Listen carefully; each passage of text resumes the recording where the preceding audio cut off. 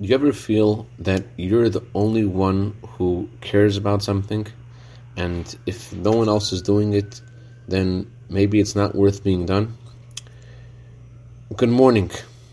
The Talmud says that Pinchas, who stood up for the truth in the time of Moses, was the reincarnation of Elijah, which is really strange because Elijah lived centuries after Pinchas, and yet the Talmud says that Pinchas was the reincarnation of Elijah. It should have said Elijah was the reincarnation of Pinchas. And the answer is that when there's a situation, and in the words of Ethics of Our Fathers, where there's no one there that is trying to be a man, try to be a man. And in order to get the job done, God assists you.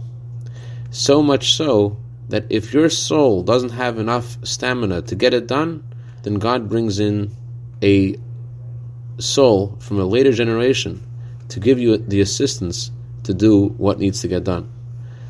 Pinchas received the energy of the soul of Elijah in order to stand up for the truth in his generation. And so it is with each of us that when we stand up for what God wants us to do, we receive assistance in getting that mission done. Have a wonderful day and stand up for the truth.